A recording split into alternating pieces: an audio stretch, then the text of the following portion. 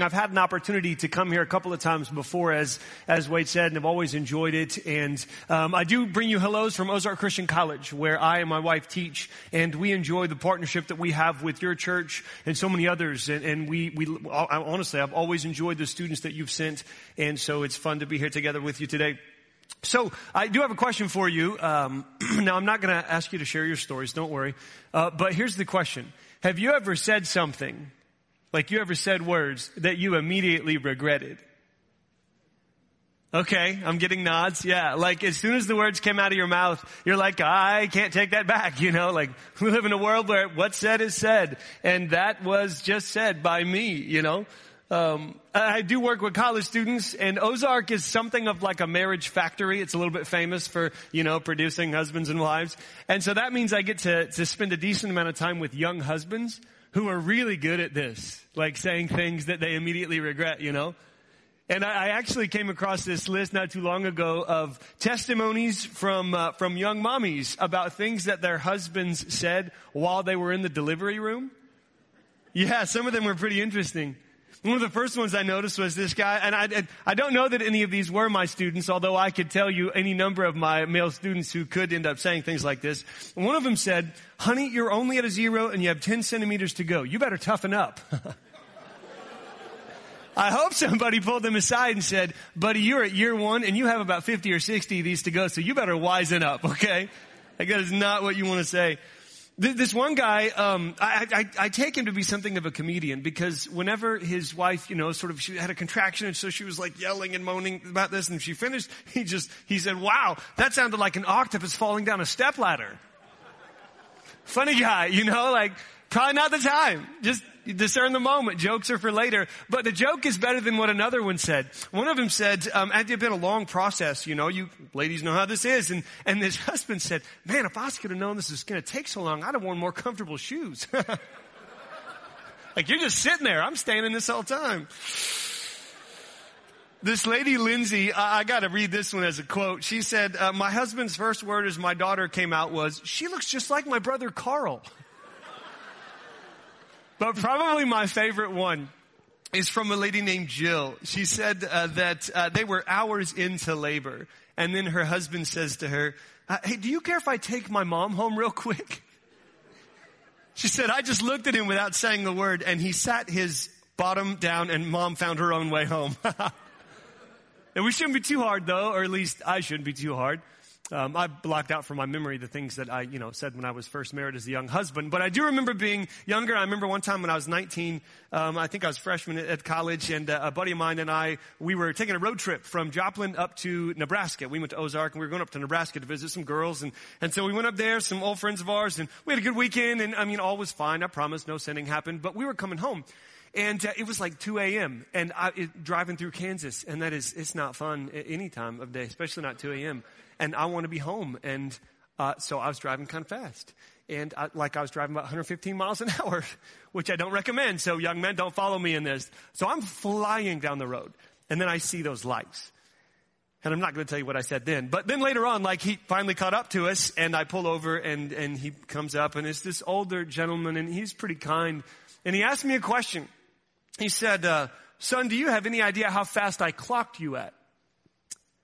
Now, what I should have said was, no, sir, I do not. But whatever it was entirely too fast, and I am so sorry.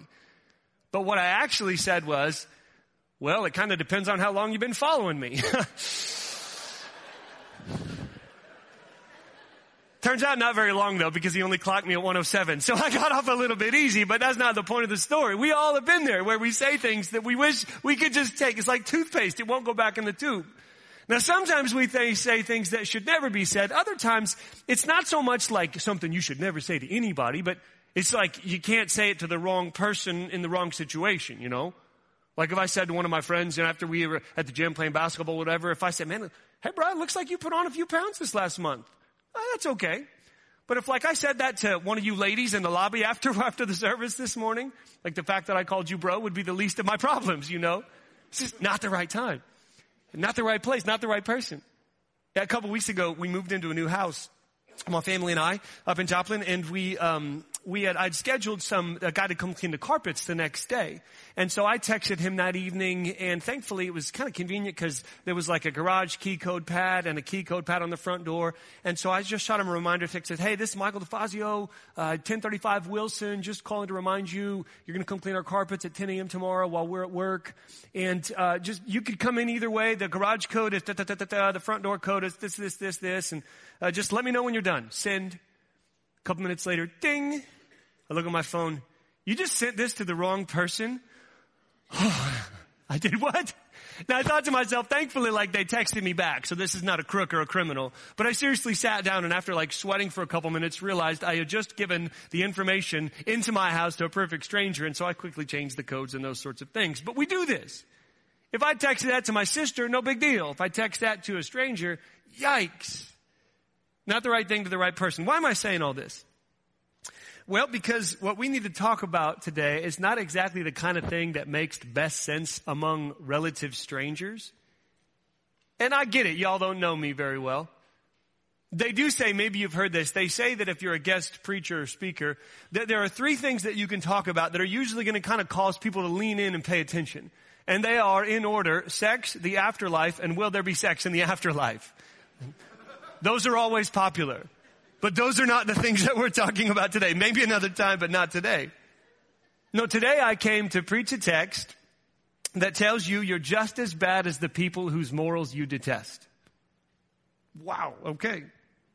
So whether it's live or in the news or on social media, whomever you're most tempted to point a finger at or to shake your fist at or to lecture or to gossip about or maybe even condemn to their face because the things that they do are so obviously wrong. This text says, you're not as different as you think. So happy Daylight Saving Sunday, everyone, Still a little groggy, wiping the sleep out of our eyes, and yet we have Romans, and if I've not already lost you, maybe you're just interested enough to sort of see if what I'm saying is actually in there. Open up your Bibles to Romans chapter 2. Romans chapter 2. We are going to cover a lot of ground today.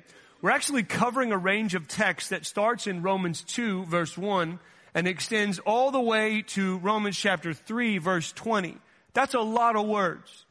And so we're going to do a bit of a flyover of sorts and try to capture, if we can, the main point of this text. Now this means that we're going to leave a lot of meat on the bones, a lot of details unexplained, and then that's fine. You guys probably know where to go and how to study this if you want to dig deeper, and I encourage you to do so. But for today, we're going to try to get the main thing. And to do that, we're going to focus especially on how this text begins and ends. So let's start with the end of it.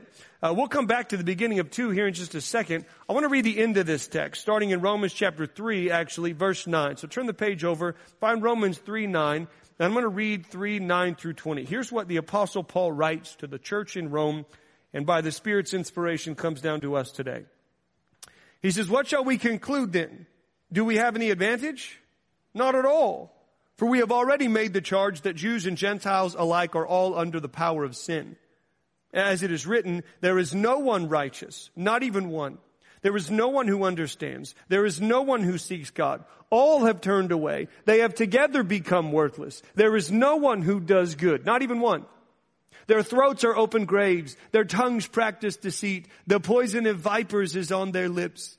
Their mouths are full of cursing and bitterness. Their feet are swift to shed blood. Ruin and misery mark their ways, and the way of peace they do not know. There is no fear of God before their eyes. It says in verse 19, now we know that whatever the law says, it says to those who are under the law, so that every mouth may be silenced and the whole world held accountable to God. Therefore, no one will be declared righteous in God's sight by the works of the law. Rather, through the law, we become conscious of our sin. Whew. Sometimes I wish Paul would just tell us how he really feels. You know what I mean? This is not what you call positive affirmation. In 2018, you can say this to some people, maybe like people in power or whatever, but you're not supposed to say this to everyone. And yet Paul is saying this to everyone. Now, I do want us to notice what it seems like Paul is doing in this section of Scripture. And so if I could, I'm actually going to ask for some volunteers. You don't have to come up here, but this is kind of weird, but I'm going to ask a few of you actually to stand up. So let's do it this way. Do I have anybody in here who is, no disrespect intended, over the age of 50? Anybody over 50? Would one of my folks over 50 just stand up anywhere? One of you. Right head down in front. Thank you, ma'am. Okay. Now, do I have anybody, let's see, like under the age of 25 in the room? Yeah. Okay. One of you stand up anywhere, if you would. Who's going to stand for our under 25? Where? There you are. Hi. Okay. And since we have two ladies, how about a gentleman in between the ages of 25 and 50? Guy in your 30s or 40s, can you stand up? Okay, down here. Good. Okay, excellent. Let's keep going to, how many of you, who else that's sitting is maybe your family is of European descent? Anybody in the room? Yeah? Go ahead and stand up if you would. Did I say that? I hope this, like, don't do this if you have if you're like super sensitive. Hopefully I said that part. Okay, how about anybody of non-European descent? Any histories here? Non-European. I can't see all the hands. If you are, go ahead and stand up. Oh, would you stand up? Is that okay? Yeah. Let's see. How about any fans of the University of Arkansas football team? Any, like maybe one up there? Yeah. How about, ma'am, how about you over there? How about any fans of the Longhorns? I hear that there are some Texas fans in the place. Yeah, right here. Yeah. Okay. Here's one. Let's just do this because, like we're family, sort of, at least like two of us or three of us or whatever. Any Republicans in the room? Can I get a Republican to stand up? What's funny about this is in the church, usually a church either like you're afraid to admit you're a Republican or you're afraid to admit you're a Democrat. And what's great is, I don't know which one's true in this place. So, any Democrats in the room? Would you stand up? All right. Okay, cool. So look around. Here's what I think Paul's doing. Now, I think what Paul's doing, he's saying, picture all different kinds of people lined up. Now, in his context, it's like Jew and Gentile. There's probably some young and old. There's some male, female, different types of tension. And he's saying, like, look across the room. So what I want you to do, everybody who's sitting, and if you're standing, you can do this too, just look across the room at all of the different people who are standing up. Paul wants you to look from side to side and see that he's talking about somebody from every group. So maybe you even thought to yourself, I can't believe we're doing this. Like, who are you going to single out? That's the point. Nobody gets singled out. He says all are unrighteous. All have rejected God. And then to like just drive home the point, it's not just that he says if you look side to side, you see that everybody is like bad. It's if you look up and down from top to bottom. So just pick a person who's standing and just look up to top to bottom. Just look them up and down. Go ahead right now. You're allowed to. Look at what Paul says. Let me look at it again. In verse 13, he says, their throats are open graves and their tongues practice deceit. The poison of vipers is on their lips and their mouths are full of cursing and bitterness. So we start up here. And then he says, their feet are swift to shed blood. Ruin and misery mark their ways from head to toe. And then, what does it say? The way of peace they do not know. There's no fear of God before their eyes. So literally, Paul is looking us up and down and saying, from side to side, we're bad. And top to bottom, we're bad. Y'all can have a seat. Thank you so much for being volunteers in this incredibly interesting exercise. You're never going to volunteer for anything again. And so his point seems to be, side to side and top to bottom, everybody's like infected. Everybody's just evil. Nobody's actually like totally worshiping God. Why would you say something like that? That's like mean. It's strange. It's odd. And it's not that Paul is incapable of saying nice things. He doesn't hate these people. Look at what he says. He says nice things elsewhere in this very letter. Chapter 1, verses 8 through 12. He says, first, I thank my God through Jesus Christ for all of you, because your faith is being reported all over the world. God, whom I serve in my spirit in preaching the gospel of his Son, is my witness how constantly I remember you in my prayers at all times. And I pray that now at last, by God's will, the way may be open for me to come to you. He says, I long to see you so that I may impart to you some spiritual gift to make you strong. That is, that you and I may be mutually encouraged by each other's faith. And at the end of the letter in chapter 15, he says, listen, I am fully convinced that you are full of goodness and filled with knowledge and competent to instruct one another. So like at the beginning and the end of the letter, Paul says nice things about these people. But right here, he says some pretty harsh stuff. Why? Well, because if we have a problem, we need to know. And if it's bad, then we really need to know, right? Maybe some of you are in business and maybe you've read some of the books by Jim Collins. He's one of my favorite authors on greatness and leadership and organizational, institutional excellence and Good to Great, Great by Choice, Built to Last, some of these kind of books. And one of the things he writes in this book, Good to Great, which is about how companies can go from being okay to really strong, is he says you have to confront the brutal facts. That's his phrase. You can't keep like pulling the wool over your eyes with your company and sort of acting like things are better than they are, because if you don't acknowledge how bad they are, you can't do anything about them. And this is true on a personal level as well. We want to know what's wrong. A couple weeks ago, last weekend, I had this really random health scare. And I'm fine, don't worry about me. But I passed out, and then when I came to, I couldn't see anything. I was temporarily blind, so it was a little bit freaky. So I go into the hospital, and they run the CAT scan and the EKG. And the EKG, of course, tests your heart. And they come to me in the ER, and they're like, well, the EKG came back irregular. Do you have heart problems in your family? And I said, actually, yeah, I do. And they're like, well, do you want to kind of do some more tests? And I'm like, yeah. I want to know, if my heart doesn't work, I want to know. And turns out it was just sort of a weird picture they took, and they did the echocardiogram, and like I said, all is well. But in that moment, I'm thinking, if my heart doesn't work, I kind of need to know that, because I need to plan my life accordingly. Friends, fam, according to this text, we have a problem. We do. We were made for something, to worship God and to enjoy Him forever. Made in His image to reflect like a mirror His goodness, so that we can shine His light and His power and His love and His glory wherever we go. But we're missing the mark badly. The world is not in a great situation. That's not a hard thing to amen. That's not a hard thing to see. Anybody else notice that not all is well in our world today? I know last week y'all talked about some of the different things that characterize Generation Z, and man, it seems like at some level moral chaos is kind of winning. I read one Barna study that said that only 32% of those in Generation Z think that viewing pornography is wrong. That's 68% that say it's fine. They're actually more likely to condemn not recycling or using too much electricity than they are to condemn viewing pornographic images and scenes. But it's not just Generation Z. 74% of those surveyed in a different study surveyed who are under the age of 35. So this is a decent portion of our population. 74% agreed with the statement that what works for you is the only truth you can know. I'm not even sure what that means. And I'm not just trying to bag on young people. Younger generations are probably more concerned with things like racism than some older generations. And that's, kind of a big deal. But as much as anything today, it just seems like we're confused. I'm confused. What am I supposed to think about racial tension or Donald Trump? What am I supposed to do about violence and injustices against women and against those who are underadvantaged? We're so confused as a culture that Jimmy Kimmel has become a voice of moral authority in our lives. And I'm not even knocking him. I'm just saying, how did we get here? We remember the Man Show, my man. We remember, we know. And yet I think this shows us kind of where we're at a little bit. And we live in a world where this is documented. We live in a world where if you force your children to align themselves with their biological gender, there have been documented cases where the children are taken away from parents. We live in a world where you can't go to school or send your kids to school without fearing. You know what we fear when we send our kids to school. No, I'm not trying to be an alarmist. And I'm convinced that the kingdom of God is going to be fine. And I think there's a lot of great things happening in 2018. But we a mess. And the particulars in Paul's world in the first century are different. But there's nothing new under the sun. And Paul's in diagnosis mode in this first bit of Romans chapters 1, 2, and 3. He's diagnosing. We all diagnose.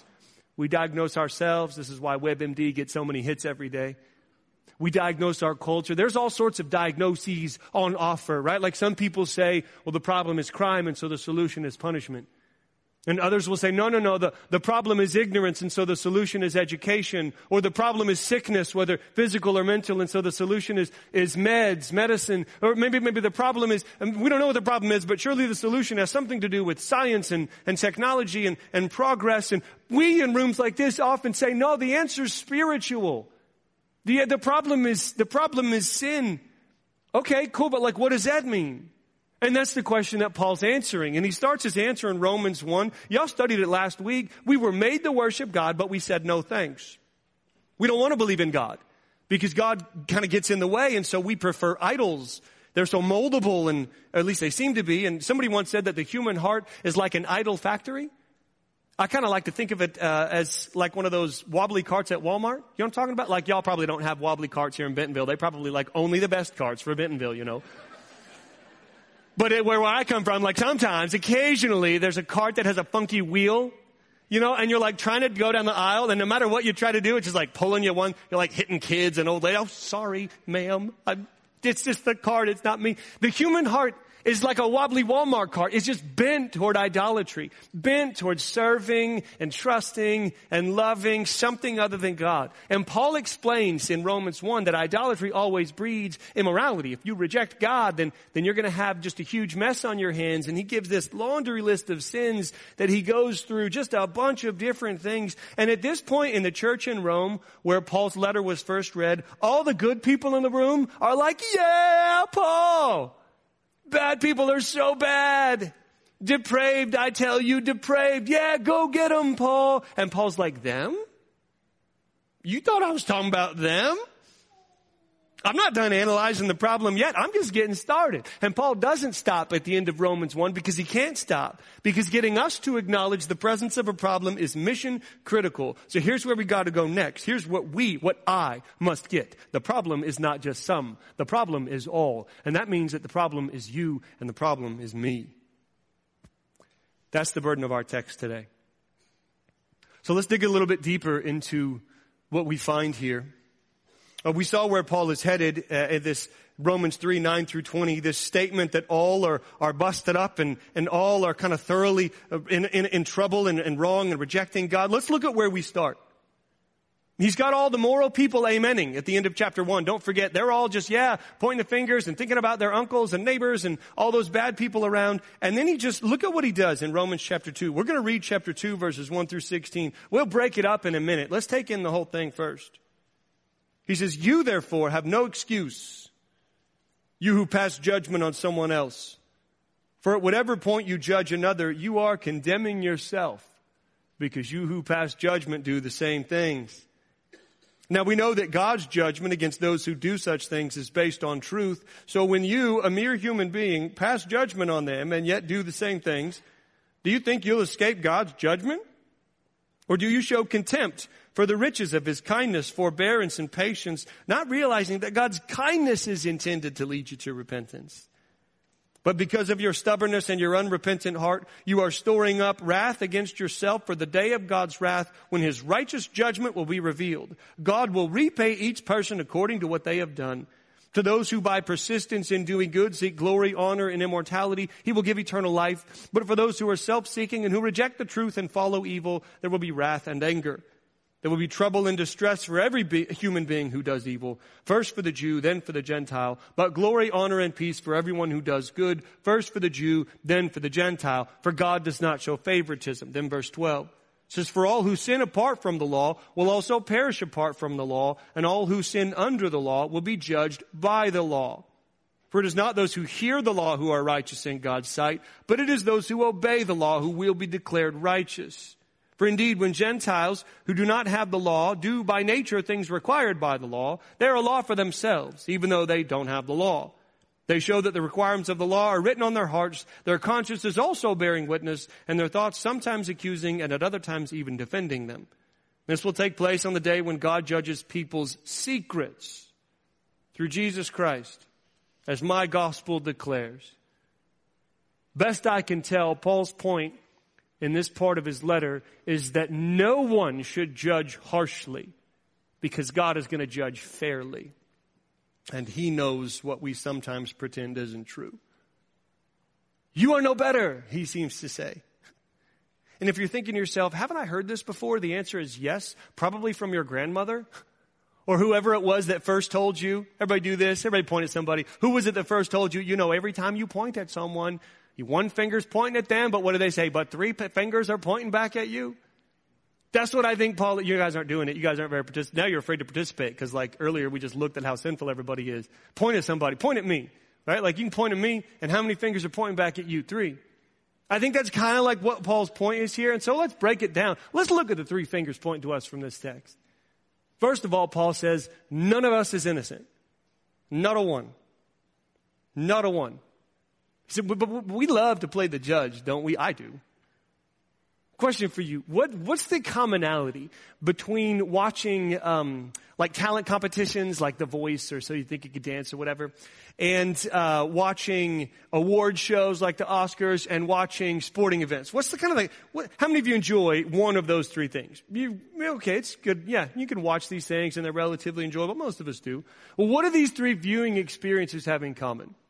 Well, one of the things is they all allow us to play the judge. Best screenplay? I, for one, was not impressed with the dialogue, They sing the song, you're thinking, that was a little pitchy, right there in the middle, kind of a little bit off, if you know what I mean. Or, how many times have you done this? How do you not see that passing lane? It is clear as day on my 58-inch 2160 HDR TV with multiple camera angles, like I can see the passing lane. How did you not see the passing lane, And what's more, these experiences, these shows invite us to critique others for failing at things we could never dream of doing. One time my wife was watching The Voice and I came through the room and I sat down and I listened to this song and it finished. And I remember saying, man, that was kind of a train wreck. And then I remembered, I'm tone deaf. What do I know? Why do I deserve an opinion on how this person sounded? Or I always laugh whenever I see professional basketball players miss a dunk. You want to know how many times I've dunked? Yeah, you can count them on a hand with no fingers, all right? 0. I can't, if I even tried that, I wouldn't even get rejected by the rim. It would just be weird. Why did you just throw the ball at the bottom of the net? That was strange. And yet here I am laughing at them. Or, how many of you guys do this? We all do this. Fumbles, right? How many of you, and there's a lot of football fans, men and women in here, how many of you have been let's be honest with each other, angry at the player on the team for fumbling a football? That's happened to you where you're how could you do that? How many of you have been angry before at that? Yeah? Some of you? Now, next question, follow up to that. How many of you have ever tried to hold on to something that didn't have a handle when about a half a dozen professional athletes were trying to take it from you? Anybody? And I'm not necessarily blaming it on these things. I'm not blaming our culture for this. I think it's kind of built within us, but there are certain things we do. All this watching and judging probably plays to our worst tendencies. To see the faults in others, but to ignore them in ourselves. Take a look again. I don't like this passage, so we should read it again. You therefore have no excuse, you who pass judgment on someone else. For at whatever point you judge another, you are condemning yourself because you who pass judgment do the same things. And we know that God's judgment against those who do such things is based on truth. So when you, a mere human being, pass judgment on them and yet do the same things, do you think you'll escape God's judgment? Such a strong statement, almost too strong. It can't be as bad as the people I hate. I don't take advantage of women or abuse children. I don't rob the poor to build homes I don't need. I don't openly tell God I'm just as good at Him at running the world. What could Paul mean here? Well, what he says, to be sure, but what does it mean? Maybe he means all of us have broken the law at some point, so we shouldn't act like we're totally innocent. Maybe he means that whatever tribe you're a part of, you can find somebody within that tribe who's broken every law, and so the group shouldn't sort of hold themselves up too high. Could be both of those things. I also think that part of what he's saying is that while the symptom may be different, the underlying disease is the same. I mean, what is an abusive person except someone who uses other people to get what they want, who takes advantage of their advantage to fulfill selfish desires without caring about how it may hurt other people? Well, dang, now maybe I'm not as clean as I thought. And what is a bad person? Whoever it is, what is a bad person if not someone who knows good from evil but decides that good isn't as fun, or who sees the risk involved in trusting God and loving people and so instead decides to just opt to stay in control? Maybe I'm not so innocent. There's a reason Paul in his list earlier included both disobeying your parents and inventing ways of doing evil. I know Mike talked about this. There's a reason why my lovely little 7-year-old princess daughter is lumped in with the crooks and dirty politicians, because no one is innocent. No one. Second thing Paul says is not only is none of us innocent, but none of us deserve God's favor. If you would, look at your neighbor real quick and just say something to them. Say, I don't deserve to be here. Now say, you don't either. Yeah, it's always a lot more fun to say that. This can be easy to forget once you've lived in God's blessing for a while. It can be really easy to get Once God has started to transform your character and so that you do love the good and do the good and you're really reshaped, you're different, and it's hard to remember you didn't get here on your own. You didn't deserve this. The reason you are let in the room is not because you're so wonderful. It's because God is gracious and patient and loving and merciful.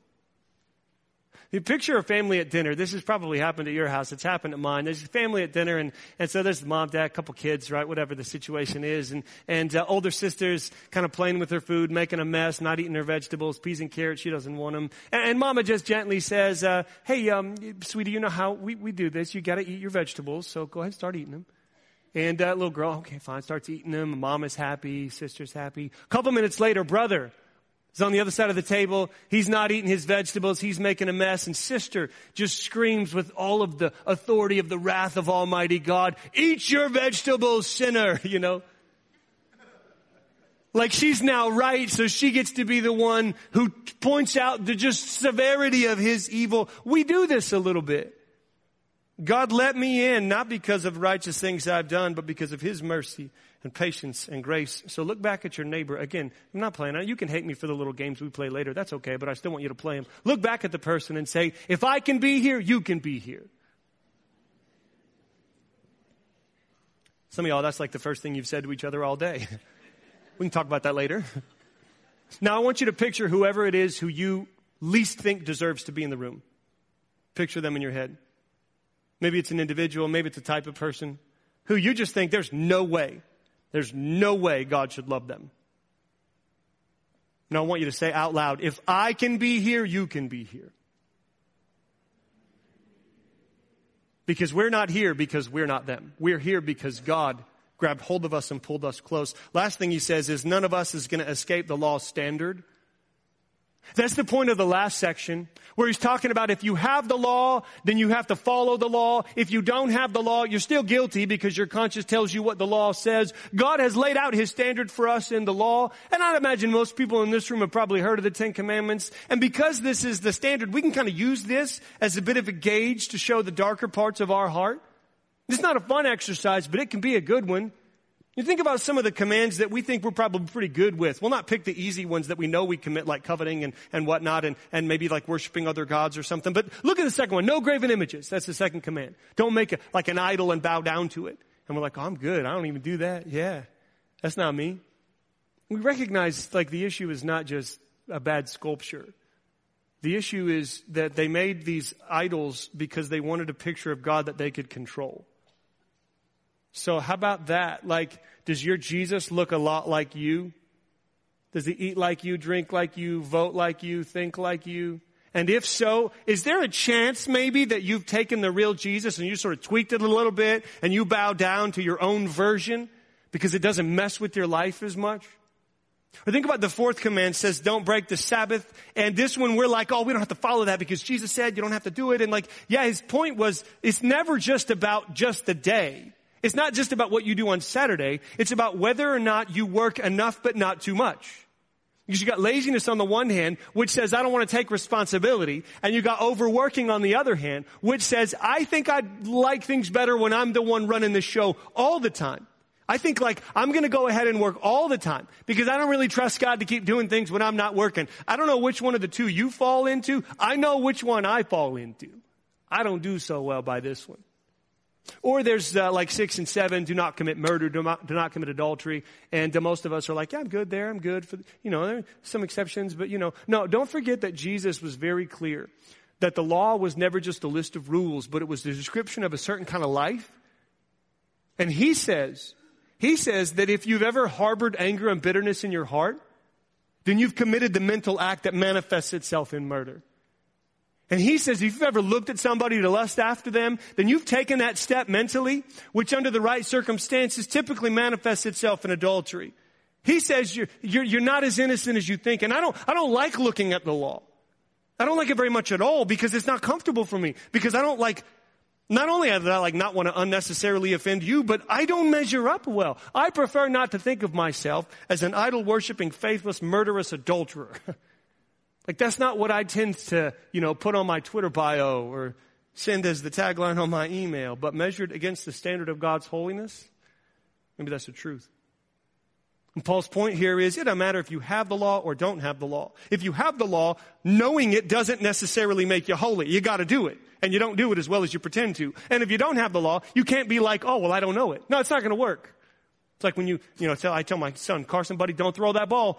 He throws the ball. Dude, have a seat and give me the ball. Oh, I didn't hear you. Oh, I didn't whisper.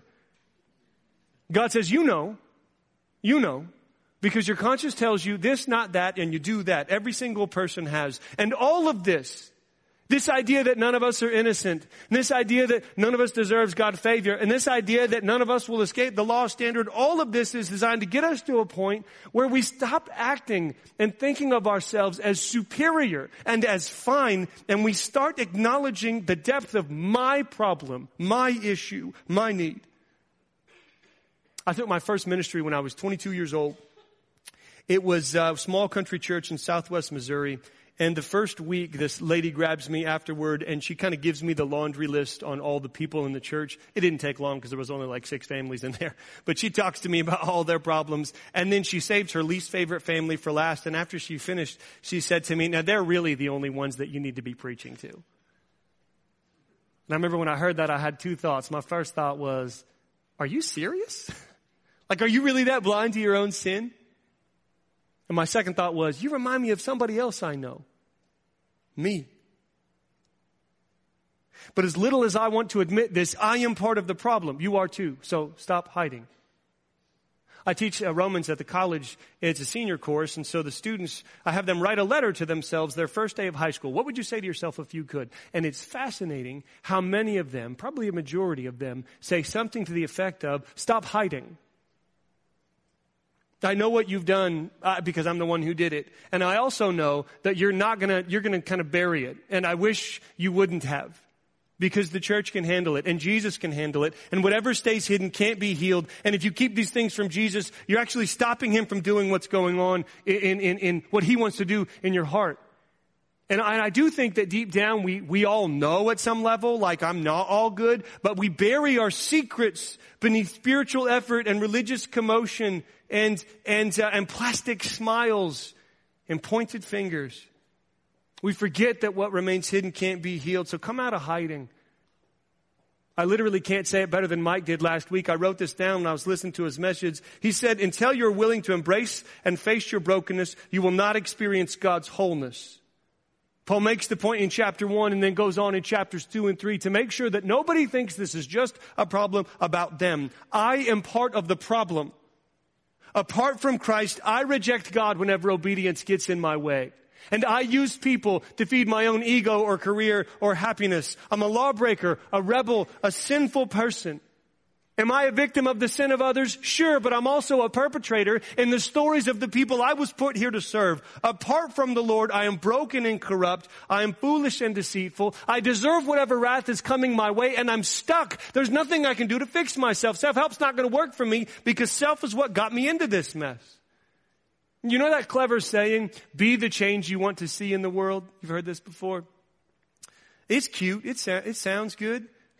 But apart from a Redeemer, apart from a Savior, it's dumb. Can we just acknowledge that together? Like it's like going into a hospital and saying to all the patients, be the healing you want to see in this place.